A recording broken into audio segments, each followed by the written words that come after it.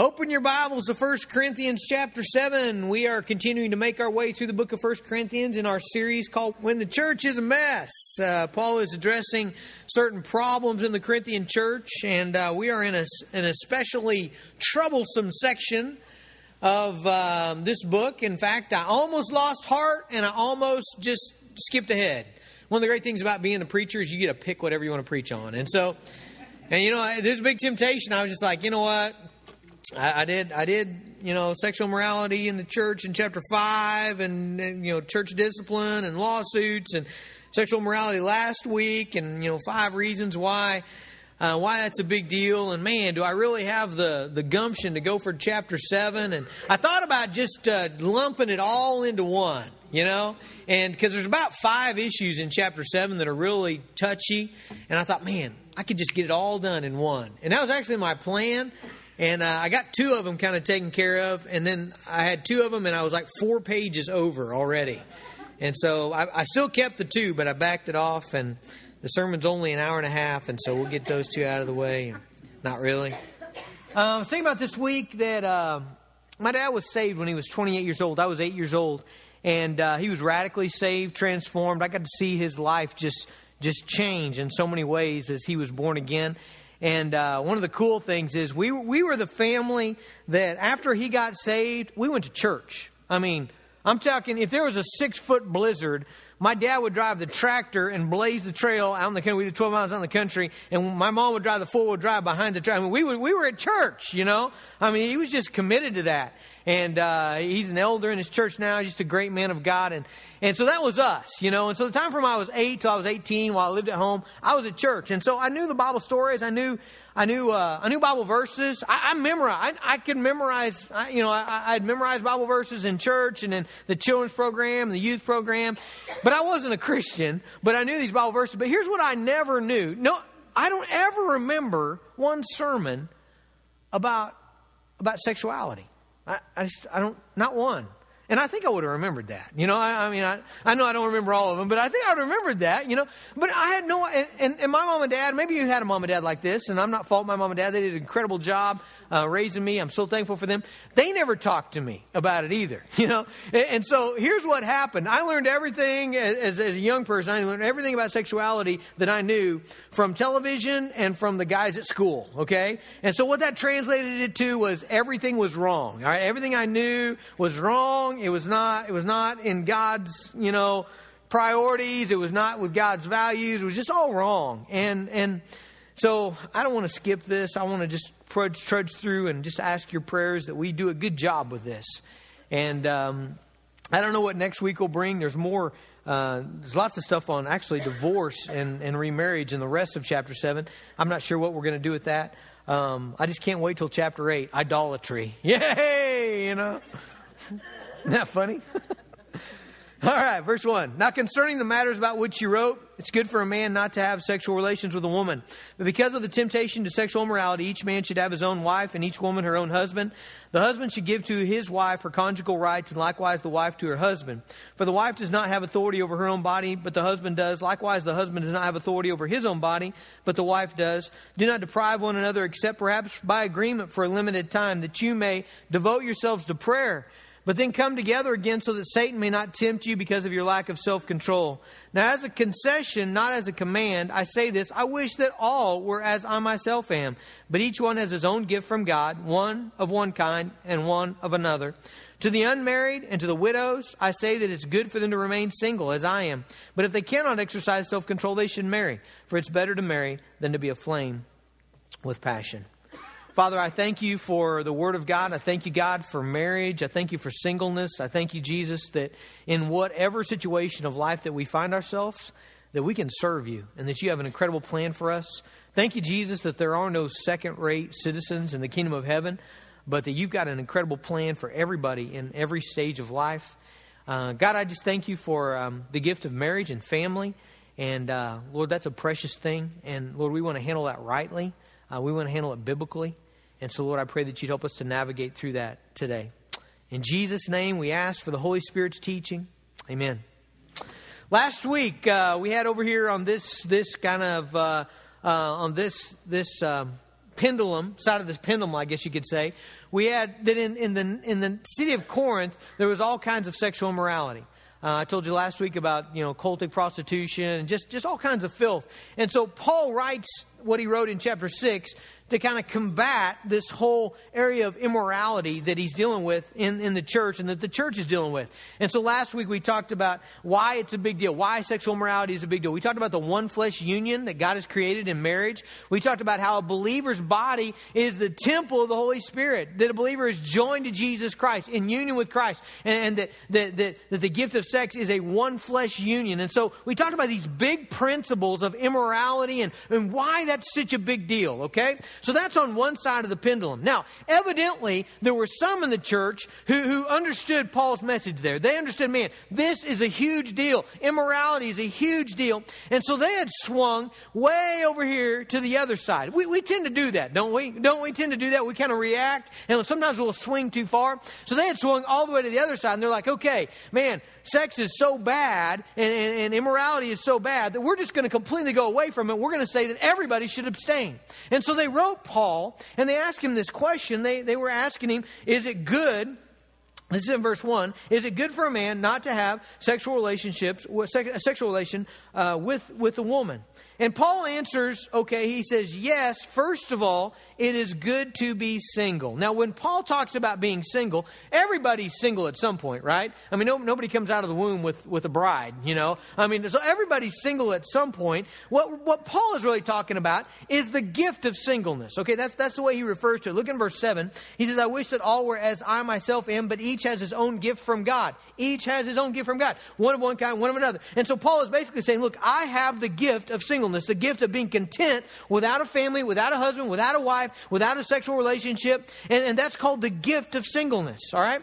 Now, that's a very different way of looking at singleness than the way the world looks at singleness. Okay. Here's the way the world looks at singleness. The world looks at singleness as, woohoo, I'm not accountable to anybody. I'm not accountable to anybody. I don't have to take care of anybody. I can do whatever I want. I can jump from relationship to relationship, just have a good time. Okay. That's not what Paul is talking about when he talks about the gift of singleness. That actually is probably most likely sin. Okay. The kind of singleness that the Bible is talking about, which is a wonderful thing, which is a gift from God, is being able to set your entire life aside to serve the Lord. Okay. Not being hindered with some of the other things that a married person is hindered with, and being able to devote your entire attention and love to Jesus Christ. Okay. That's what the Bible talks about when it talks about the gift of singleness. Let me tell you out of this passage, let me give you two great single people in the history of the world. Okay.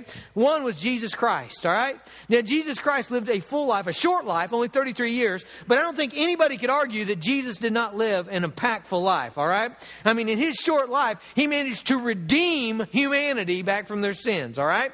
Poured out his life, built a spiritual family, incredible relationships. The guy was certainly not lonely. In fact, the guy had to get up at 2 a.m. just to get a little alone time because he always had people around him. Okay. Jesus had the gift of singleness. Didn't have a wife, was never married, was never a part of a physical relationship with the opposite sex. Jesus was a perfect example of the gift of singleness. Okay, how about Paul? Okay, the guy writing this, he's saying he has the gift of singleness, and that he has devoted his entire life to serving the Lord. Now, was Paul a lonely guy? Absolutely not. I mean, Paul always had people with him, always had spiritual relationships, always traveling with people, mentoring people, discipling people, had spiritual sons. Remember, he called Timothy, he called Titus, he called John Mark. He referred to those guys as his sons, in the Lord. And that he had built these incredible relationships with them in which he poured his life into them, okay? And so what Paul is saying by the gift of singleness is having this incredible opportunity, not being cumbered by the responsibilities and the time commitments and the financial commitments of marriage and family, and being able to pour yourself out for other people in the life of the kingdom. You see, with singleness comes an opportunity, doesn't it? We'll talk about that in a minute, but you have an opportunity. You're feeding how many when you're single?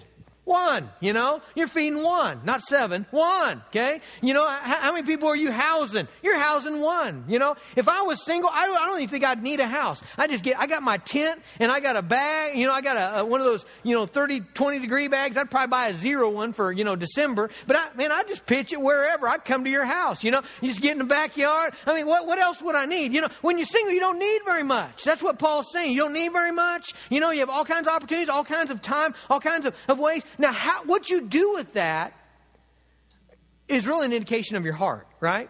Now, some people take singleness and they're like, woohoo, no responsibilities, no one to answer for, no one to take care of, no accountability. You know what that means? That means I'm going to play video games for 12 hours a day and eat at McDonald's, only. That's the way a lot of people would look at singleness. That's not what Paul's talking about. Paul says, what I'm going to use my freedom for is to be completely devoted to the Lord. What do you use your freedom for? That's a great question for you, by the way. When you find yourself having freedom, what do you use it for? Okay? Listen to the way Paul talks about singleness and about marriage. In verse 32 of this same chapter 7, here's what he says. I want you to be free from anxieties. The unmarried man, the single guy, is anxious about the things of the Lord, how to please the Lord. You see how he describes the single guy there? This guy, he's worried about how to please the Lord. How do I serve the Lord? How do I honor the Lord? Okay? Verse 33, but the married man, he's anxious about worldly things, how to please his wife. Okay? Amen, married men? Well, we spend a lot of our time thinking about how to please my wife. How am I going to do that? Absolutely clueless about it, but we're thinking about it. Okay? Verse 34, and his interests are divided. And the unmarried, the single guy, the betrothed woman, the single woman, is anxious about the things of the Lord. How to be holy in body and spirit. Okay? Do you see the way Paul talks about singleness? He talks about it as being able to pour your life out for the Lord Jesus Christ. I wish that single people could see this. So many times, we don't have a good picture of singleness in the church, okay? It gravitates toward two extremes that are both wrong, okay? On the one side, we have the world's view of singleness, which is, hey, I'm free from any responsibility. I'm just going to have a good time. I'm just going to cater myself. Just going to live irresponsibly, okay? That's the world's view of singleness. And the church's view, too many times, it shouldn't be this way, but it often is. And the reason it often is because we focus on family a lot in the church, don't we? And there's good reason for that. Most of you are going to be married. Most of you have been married. Most of you might be married at some point. And so there's reason for that. But what happens sometimes is single people in the church often feel like, man, I'm the plague, I don't fit in with anybody. I don't mesh with anybody. I'm not a family like everybody else. And so they almost look at themselves as being a second-rate person in the kingdom of heaven, which is completely not right, okay? What Paul is saying is, as a single person, you have great opportunity to impact the kingdom of God, to build friendships with other believers, mentor other believers, mentor kids at risk, be free to Bible studies and give money to missions and pray more and study more, and it's a good thing. And let me just tell you this.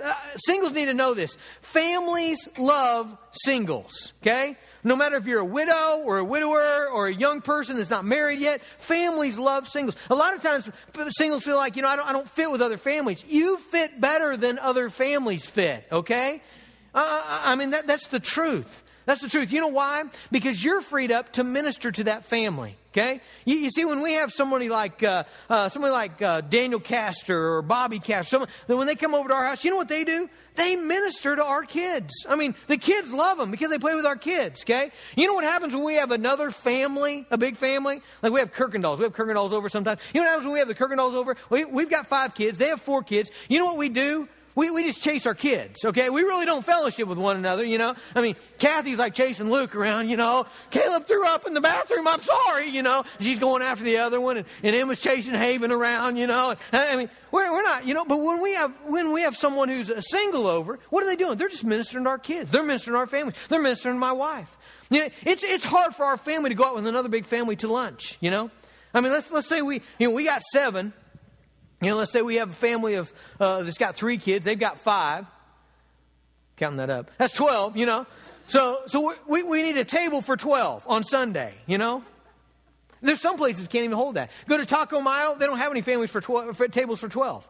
They don't have any tables for 10, I mean, what we end up doing is, all right, you 3 kids are over here, and you 3 kids, you're over on this side. You cut his food, make sure he don't, make sure he eats, and we're going to sit over here, and I mean, that's kind of the way it is. And so what Paul's point here is you have incredible opportunity to minister to families, to minister to singles, to minister to everybody, really. And when you're married, what Paul's saying is you have additional responsibilities. When you're married, you know what you need to do? You need to take care of your spouse first. I mean, here's the reality of marriage, okay? And I believe this from the Bible. The reality of marriage is Emma comes before all of you, okay? That's just the reality of marriage. You're my church. You're my congregation. I love you. But Emma comes first. If Emma's got a crisis and you got a crisis, Pastor Chris is going to handle your crisis. I got to handle Emma's crisis, okay? If you got a crisis and Callie's got a crisis, Pastor Chris is going to handle Callie's crisis. I'm going to handle your crisis, all right? I mean, we want to minister to one another, but we minister to our spouse first because we got to love our wife as Christ loves the church. That's the whole deal of marriage. And so there's just things that a married person must consider that a single person doesn't have to consider. I can't have 8 guys over for discipleship every night. You know why? Because my wife lives in the same house as I do, okay? And that's not good for her, and it's not good for our kids. And we'd have a disaster there, okay? If you're a single person, if you want to do that, you can do that. Okay? And so marriage, there are responsibilities that come with it. Not only are there responsibilities, but marriage is hard. I mean, do you notice what Paul says in verse 32? He said, I want you to be free from anxieties. Anxieties, he's talking about marriage, The unmarried man is anxious about the things of the Lord, how to please the Lord, but the married man is anxious about worldly things, how to please his wife. I mean, that's the reality of marriage. And you know why that's the reality of marriage, that it's hard? There's a real theologically complex answer to this. Okay, are you ready? So think hard with me here. The reason marriage is hard is because you married a sinner. What were you thinking? Okay? You married a sinner. I mean, that's what you did. You married somebody that's broken. You married somebody that gets sick and they get depressed and they're weak and they're needy and they have problems and they don't think right all the time. Just like you and your spouse, they married a sinner, okay? And so what that results in is that marriage is hard and it's going to demand your attention. It's going to demand you giving, you praying, you searching the scriptures, you taking care of your spouse. I mean, it's going to demand all those things, which is going to demand time and effort of you. If you don't want to put time and effort into your marriage, don't get married. I mean, really. If you're not going to put time and effort into the deal, then just be single. Okay, maybe that's what God's telling you, because it's going to demand of you time and effort and energy. Okay, now the second thing happens when you get married. Often, not always, but often, children follow from the marriage relationship. Right? I mean, generally that's what happened, and it's God's plan. It's not a bad thing. God told us in Genesis, "Be fruitful and multiply." I tell you what, Fifth Street has gotten carried away with that command. I mean. I was telling them there's a time where I knew all the kids in our church. I can remember that time where I knew all their names, Man, I go to Fifth Street, there's like 5 new ones every week. I'm like, where did they come from? I don't know their names. I don't know who they are. I couldn't match them up with their folks. But that's a good thing, okay? Kids are a good thing, but here's the deal about kids. More responsibility, right? Now, wife, husband is first, okay? Kids come next. You got a ministry to your family. Every guy in this room, if you're a born-again believer, you're a pastor to your family, okay? I'm your pastor at the church. Pastor Chris is your pastor here. Pastor Andrew is your pastor. But you know what? You're a pastor to your family. You got to minister to your family. You got to take care of your family.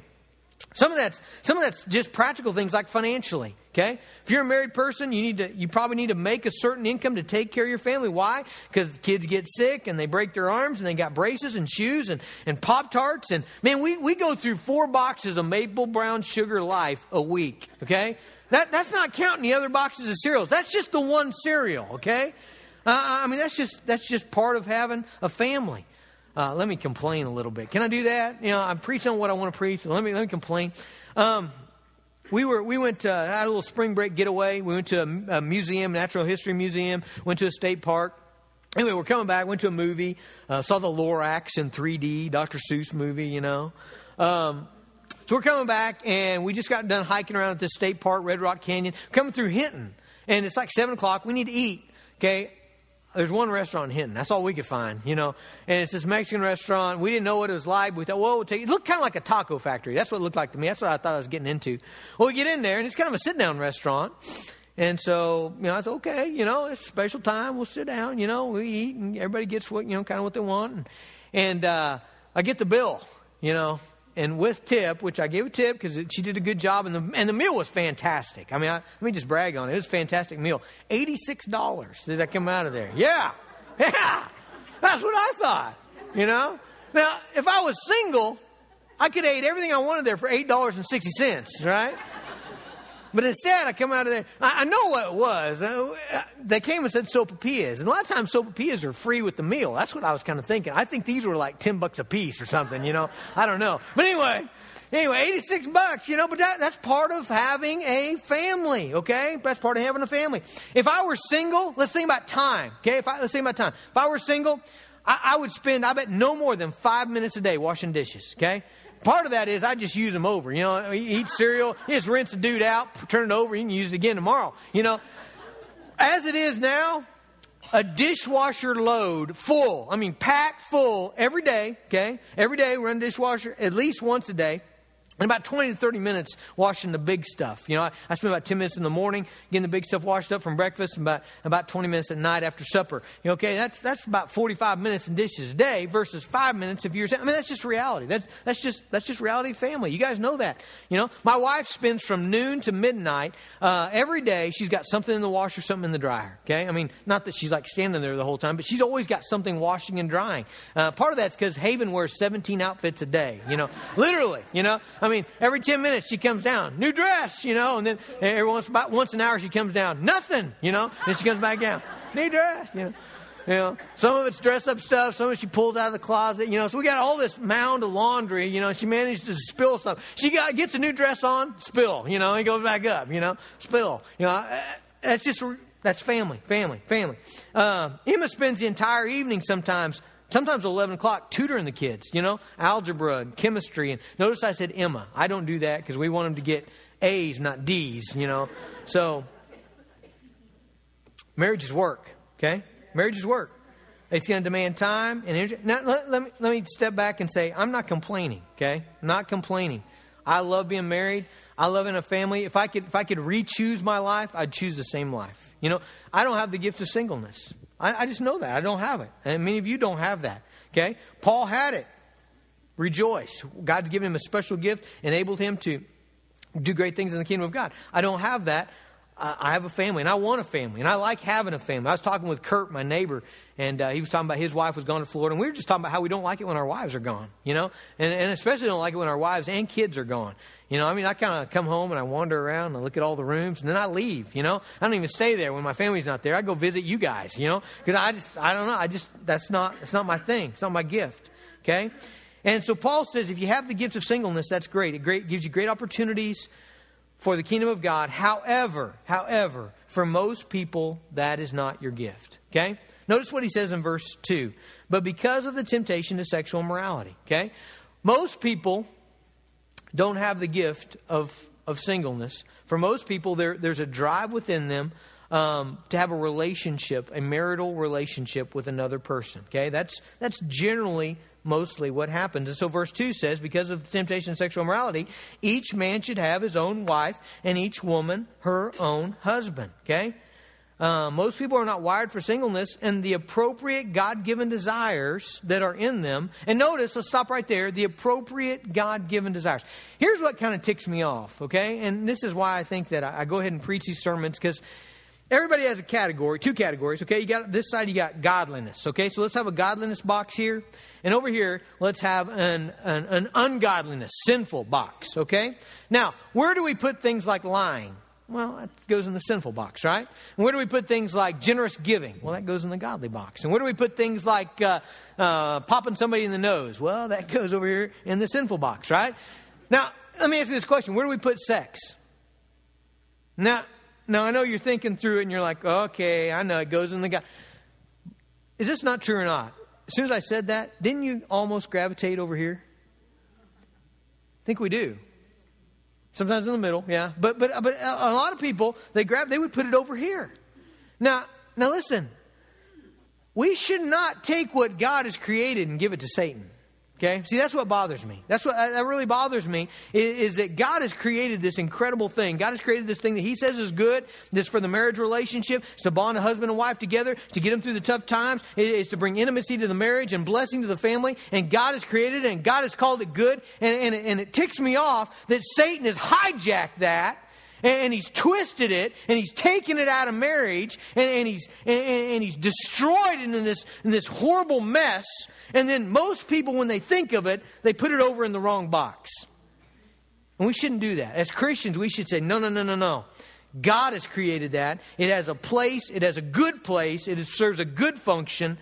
God is the giver of this gift. And we should sanctify it and make it holy and put it where it needs to be. Okay? So for most people, we have appropriate God-given desires, and the purpose or the place for those desires is in the marriage relationship. Okay? Now, within the marriage relationship, let's learn what Paul is telling us here in 3 and 4. Paul is giving us instructions about the physical relationship in the marriage, and here's what he begins to teach us. He begins to teach us that the sexual relationship of a husband and wife really is nothing more but an overflow of the Christian life. Okay? Now let's look at just the Christian life. Okay? Philippians 2. I want to camp out here for a second.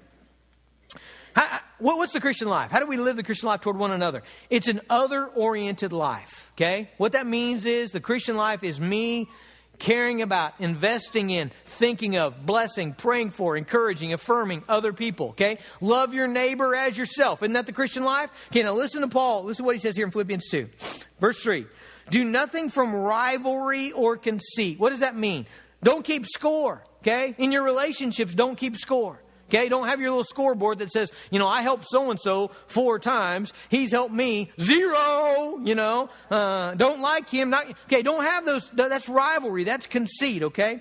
So it says, do nothing from rivalry or conceit, but in humility count others more significant than yourselves. That's a principle of the Christian life. I should think of you before I think of myself. I should walk into my small group and say, how can I bless these people? I should walk into my church and say, what can I do to affirm and build up the faith of the people that are here? That's a principle of the Christian life, okay? Think of others before yourselves. Verse 4, let each of you look out not only for his own interests, but also to the interests of others. Have this mind among yourselves, which was in Christ Jesus. Where do we get this crazy idea that we ought to think of others before ourselves? We got it from Jesus, okay? Verse 5, have this mind among yourselves, think this way, which is yours in Christ Jesus. Okay, now listen to Jesus. Verse 6, who, this is Jesus' life, although he was in the form of God, did not account equality with God a thing to be grasped. What did Jesus have in his hand? He had in his hand King of Kings and Lord of Lords, the privileges of the divinity of God Almighty. That's what Jesus had in his hand, okay? He had in his hand heaven, glory, okay? But you know what Jesus didn't do? He didn't clutch on to his rights. That's what a lot of us do, don't we? We're like, you know what I deserve? I deserve this. And if I don't, I'm holding on to it. By golly, you can't pry it out of my hands, right? You're going to treat me this way, or I'm not going to be your friend. Okay, that's the way most people live, is with their fists like this. You know what Jesus did? He let go. He let go. He let go of heaven. He let go of glory. He let go of his rights. You know what he did? He came down. He was born in a barn in human flesh. And then did he demand his rights? Did he show his power and demand that he be king, and they put him in Rome? Did he take Caesar's place? No. You know what he did? He traveled around with nothing but the shirt on his back for 33 years and ministered to people. He gave his life as a servant to others. Even to the point where he gave his very life, his physical life, to buy your soul. Jesus Christ gave his body and his blood to redeem your sinful self to Christ. Okay, that's the example of Jesus, okay? So do you see the principle in the Christian life? Okay, this applies to everybody, all relationships. What are we supposed to do? We're supposed to imitate Jesus. We're supposed to think of others before ourselves. We're supposed to give to others for ourselves. All right, now, go back to 1 Corinthians, okay?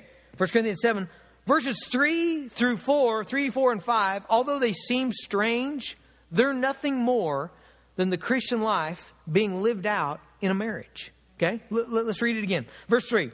The husband should give to his wife her conjugal rights, and likewise the wife to her husband.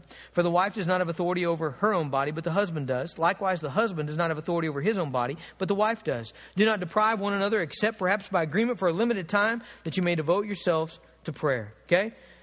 All right, no. What's Paul expressing there? He's expressing the Christian life lived out in a marriage, lived out in the sexual relationship, okay? It's the same principle, okay? Same principle, just lived out in marriage, okay? And it works like this. Jesus has poured into me, so I pour into others. I mean, that's the Christian life, isn't it? I pour into others, Jesus pours into me. I pour into others, Jesus pours into me. When I stop pouring into others, what happens? I think Jesus, to some degree, stops pouring into me, okay? Because we're to be a conduit of the Holy Spirit. And in marriage, it's the same thing. In marriage, it's the same way. We pour into others. Christ pours into us by the power of the Holy Spirit. Okay? Now, there is no relationship where there is greater opportunity to live out the Christian life than our marriage. Okay? Marriage is it's your greatest opportunity to serve. It's your greatest opportunity to pray for others. Pray for somebody. I mean, who can you pray for more than your spouse? Who can you pray with more than your spouse? It's your greatest opportunity to forgive. Who's going to hurt you more than your spouse? Probably nobody, you know? I mean, as far as time after time after time after time, who do you have greatest opportunity to encourage, to affirm, to bless? It's your spouse. And so we live out the Christian life in our marriage first, okay? And what Paul's talking about is living the Christian life out in your sexual relationship. Now, what are people going to say? Let me counter, okay, some arguments that I think I'm going to hear. Verse 4, for the wife does not have authority over her own body, but the husband does. Likewise, the husband does not have authority over his own body, but the wife does. You know the argument there? The argument there is going to be, whoa. No. First of all, hey, what's mine is mine, okay? You see, a lot of times we're not like Jesus. We don't let go, do we? We got it in our hand, and we say, look, no. I'm tired. I don't have time. I work 70 hours a week. You know, I bring home a paycheck. I support this family. I'm worn out. I take care of the kids. Do you see where all those verses start? All those statements start with? They start with what? I. This is I. And so husbands and wives are going to have conflict over this because you know what they're going to say? They're going to say, no, I. This is mine. Okay? Well, Paul's saying, no. The Christian life lived out in the marriage looks like a husband who's focused on meeting his wife's needs, a wife who's focused on meeting her husband's needs. Okay? And when that happens, it's a beautiful thing. When that doesn't happen, it can be a real damaging thing. Now, here's an argument that I think I'm going to hear. What if I work hard to meet my spouse's needs and I don't get nothing back? Huh? Is that an argument? Yeah? I think it is, isn't it? I mean, that happens, right? Is look, okay, I obey Jesus here, and I work real hard to give to my spouse, and I work real hard to minister to my spouse, and I work real hard to meet the needs of my spouse. And then you know what they do? They don't work hard to minister to me. Well, we don't have an example of what to do there in the Bible as far as in marriage, which I'm really glad because then I just run into it sometime and I had to preach that too, you know. So, but we do have similar examples of people who poured their lives into others and received nothing back. Let me give you one. 2 Timothy 4. Here's Paul. Paul's the guy that said here in verse 6 of 2 Timothy 4, I'm already being poured out as a drink offering. Paul's life literally was poured out for others. You ever read the stuff that Paul went through? He was stoned, he was shipwrecked, he was beaten with rods, he was put in jail. I mean, all for the good of others. He just lived his life being poured out for others. Okay, now what happens when Paul needs others? Okay, verse 16 of 2 Timothy 4. At my first defense, okay, so Paul went to court in front of Caesar. His life's on the line. His head's on the chopping block, like literally, okay? And he says, at my first defense, no one came to stand by me, but all deserted me. Okay, see the situation? Paul's invested, poured into, discipled, mentored, given to all these people. What happens when he's in need? Nobody shows up. All right, how do you handle that? How do you handle that in marriage? When you've been investing, you've got a need, nothing. How do you handle that? Well, look what Paul did. Verse 16. First of all, may it not be charged against them. What does that mean? Forgive. You know what Paul didn't do? Paul didn't say, okay, I see how it is. I'm remembering this, you know. You had meatloaf yesterday. You know what you're getting today? Whatever you're getting, you're going to fix it. You know, I mean, that's it. No, Paul didn't. He forgives. Verse 17, though, is the crucial key. But the Lord stood by me and strengthened me. Everybody else deserted me. But look, the Lord stood by me. Okay, what's Paul laying out here? He's laying out a principle that says, you know what? You know what? When you give to others, you know what you can trust? When you do the right thing, when you're being obedient to Jesus, you can trust that Jesus will take care of you. Okay? One way or another, Jesus is going to take care of you. One way or another, Jesus is going to minister to you. One way or another, Jesus is going to take care of you. Okay? So number one, Jesus is going to take care of you. Number two, you'll be a powerful witness to your spouse. Okay? Now, there are various reasons why our spouse doesn't minister to us, okay? It could be a time of depression. It could be just issues in their life. Honestly, many times, let's just be honest about it, it's sin. How do I know that? Because I'm a sinner. And there's times where I sin against my wife. There's times where I've not been there for her. I've not encouraged her. I've not prayed with her like I should have. You know why? Because I've gone through sin in my life. I've gone through tough times in my life where I'm just not right with the Lord. You know, I'm concerned with other things. I'm distracted. I'm whatever. Okay. And so that happens. Okay. When our spouse continues to give to us, you know what that is? That's a powerful witness to that spouse. 1 Peter 3:1. It says, likewise, wives, be submissive to your own husbands, so that even if some do not obey the word. Hear that, ladies? Even if you're married to a guy and he doesn't obey the word, man, the guy does not living according to Jesus' word. They may be won without a word by the conduct of their wives. Okay? So number one, Jesus is going to take care of you. Number two, you're a powerful witness to your spouse. Number three, you're a blessing to your family. Okay? This is simple math. Okay? Two selfish spouses, a husband and wife that are both selfish, that's a lot harder on a family than one selfish spouse. Okay? Now, one selfish spouse is hard on a family. Okay? The ripples of that go through the children. Don't think they don't. You know, the conflict in a marriage, the struggles in a marriage, that ripples throughout the children's lives. But you know what? Two selfish spouses does not make that better, okay? It does not make it better. It does not make the conflict better. It does not make the harm to the children better, okay? And so whenever you're thinking about keeping score and go ahead and paying back, hey, just remember, you're hurting yourself, your spiritual life, and your family. Now, number 4, okay? And this is kind of a point of just be careful here, okay? Mostly what I'm talking about is general situations in marriage. There are certain situations, not very many, but I've seen a few, in which one of the spouses is just, they're not only not living for Jesus, but they're almost a little, we could say just kind of wicked about the thing. And if there's ever a time where a spouse says, okay, I know you're a Christian, and I just read the Bible, and it says that you're mine. You belong to me, okay? And I just read your Bible, and it says you got to do whatever I say. And it just says that your body is mine. And if there's ever a situation where there's abuse happening from that, I don't think the Bible wants that. That's not what the Bible's saying, okay? And at that point, you need to get some help, okay? At that point, you need to find some counsel. You need to find some help, okay? Because that's not what the situation is talking about here, okay? All right, now the question that a lot of people are going to ask is this. If both a husband and wife are living this way, okay? If they're both living this way, if they're both, I'm for you, you're for me, okay, then who wins, okay? I've actually had that question. Who wins, Okay, you want it this way, I want it this way, and if you're for me, and I'm for you, and you belong to me, and I belong to you, then who gets their way? Well, here's the cool deal. That's the wrong question. You see, because when you're living that way, then there isn't a conflict, okay? Everybody wins, okay? Because you're for me and I'm for you. You see, what the conflict comes when I'm for me and you're for you. That's when the conflict comes. All right, quickly, we got to keep going here. So the question that Paul rolls into is, so first of all, it's good to be single if you have the gift of singleness. If you don't have the gift of singleness, God's created marriage. You should be in a marriage relationship. The sexual relationship is a good thing in the marriage relationship. It's healthy. You should not deprive one another, except, Paul gives an exception here. Look in verse 5.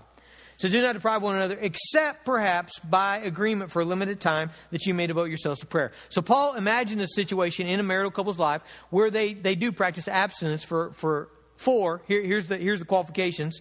Number 1, for a limited time, okay? So this is not forever, okay? Number 2, by agreement, Okay, so one spouse doesn't decide this, okay? This is not a deal with, hey, I decided something yesterday, you know? I mean, this is both husband and wife come to an agreement on that. And thirdly, it's for a specific purpose, okay? Limited time, by agreement, specific purpose. And notice the purpose, prayer, okay?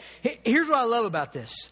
I love that even though the Bible exalts marriage, Jesus is always above marriage, okay? Don't make an idol out of your marriage. Don't make an idol out of your family. Don't make an idol out of your kids. Don't make an idol out of the sexual relationship. None of those things are God, okay? They're all helpful things within God's purpose for our lives, but none of them are God. And Paul envisions a time where a couple just sets aside almost their marital intimacy to focus on a time of prayer before the Lord.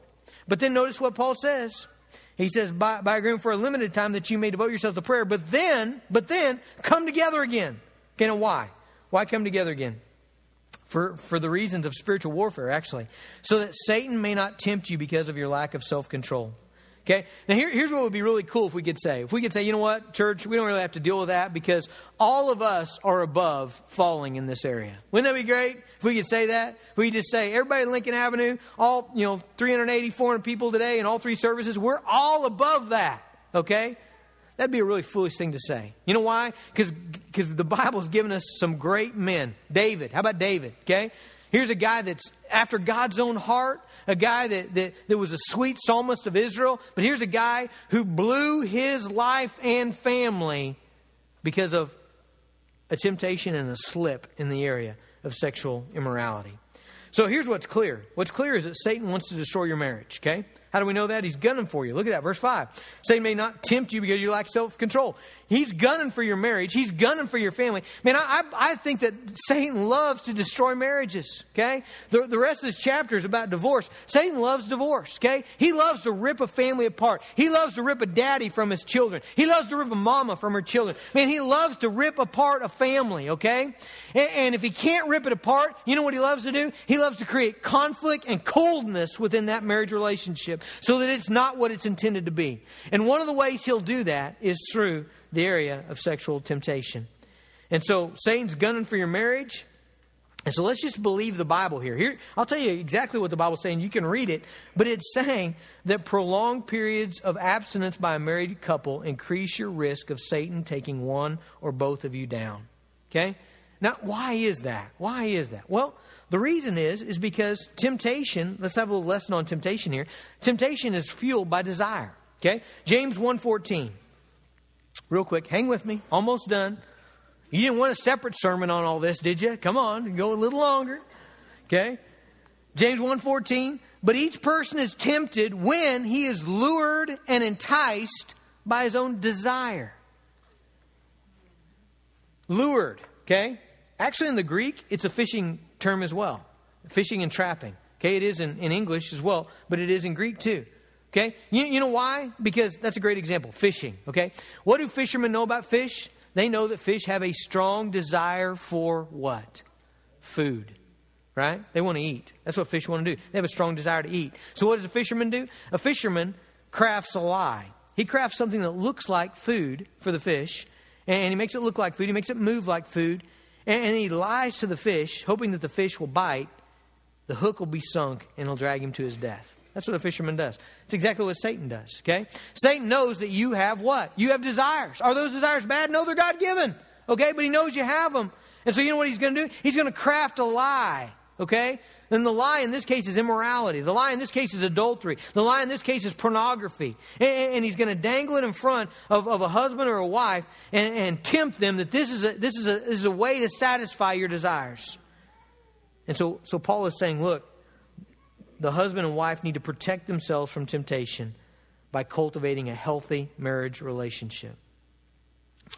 Obviously, there's times when abstinence in marriage can't be helped. Prolonged illness, military deployment, someone's taken away with their job. Okay, I don't think he's talking about that. I think he's talking about abstinence that comes about through bitterness or anger or unforgiveness or pride or some sort of bad theology about sex or a lack of effort toward the marriage.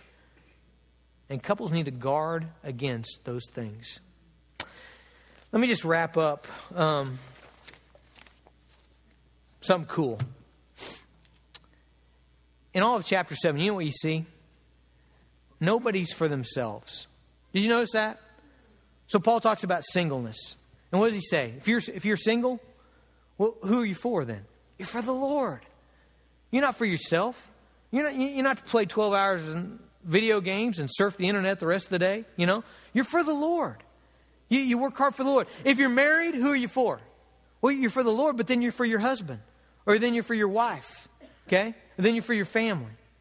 But do you notice that nowhere, nobody's for themselves? You know why no believer is for themselves? Hold on, this is great. Are you ready? Because Jesus is for you. That's the gospel, isn't it? Jesus is for you. Jesus' life and death and resurrection are given to you. Okay? Jesus is for you. Jesus is pouring into you. Jesus is redeeming you. Jesus is giving you His Holy Spirit. Jesus is taking away your sin. Jesus is giving you His righteousness. Jesus is strengthening your faith. Jesus is given to you. Okay? So Jesus is for us. And now as Christians, who are we for? We're for one another. Okay? I'm for you. I'm to minister to you. I'm to take care of you. I'm to pray for you. I'm to encourage you. I'm for Emma. I'm for Emma. I'm for my kids. You're for your wife. You're for your husband. You're for your family. We're for each other. Okay? And so, real simple principle. When you find yourself being for you, automatically you know you're not where you need to be spiritually. Okay? You find yourself keeping score. You find yourself being for you. You find yourself saying, what about me? You're in the wrong spot. You're in the wrong spot. Let's pray together. Thank you, Jesus, for being for us. God, I thank you for the gospel. I thank you, Jesus, that you lived a perfect life and you died a sacrificial death that we might be redeemed.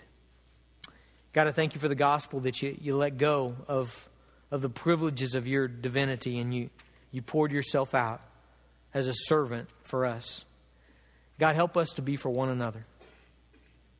God, I pray for that kind of spirit in our marriages and in our families and in our friendships. God, help us to be for one another.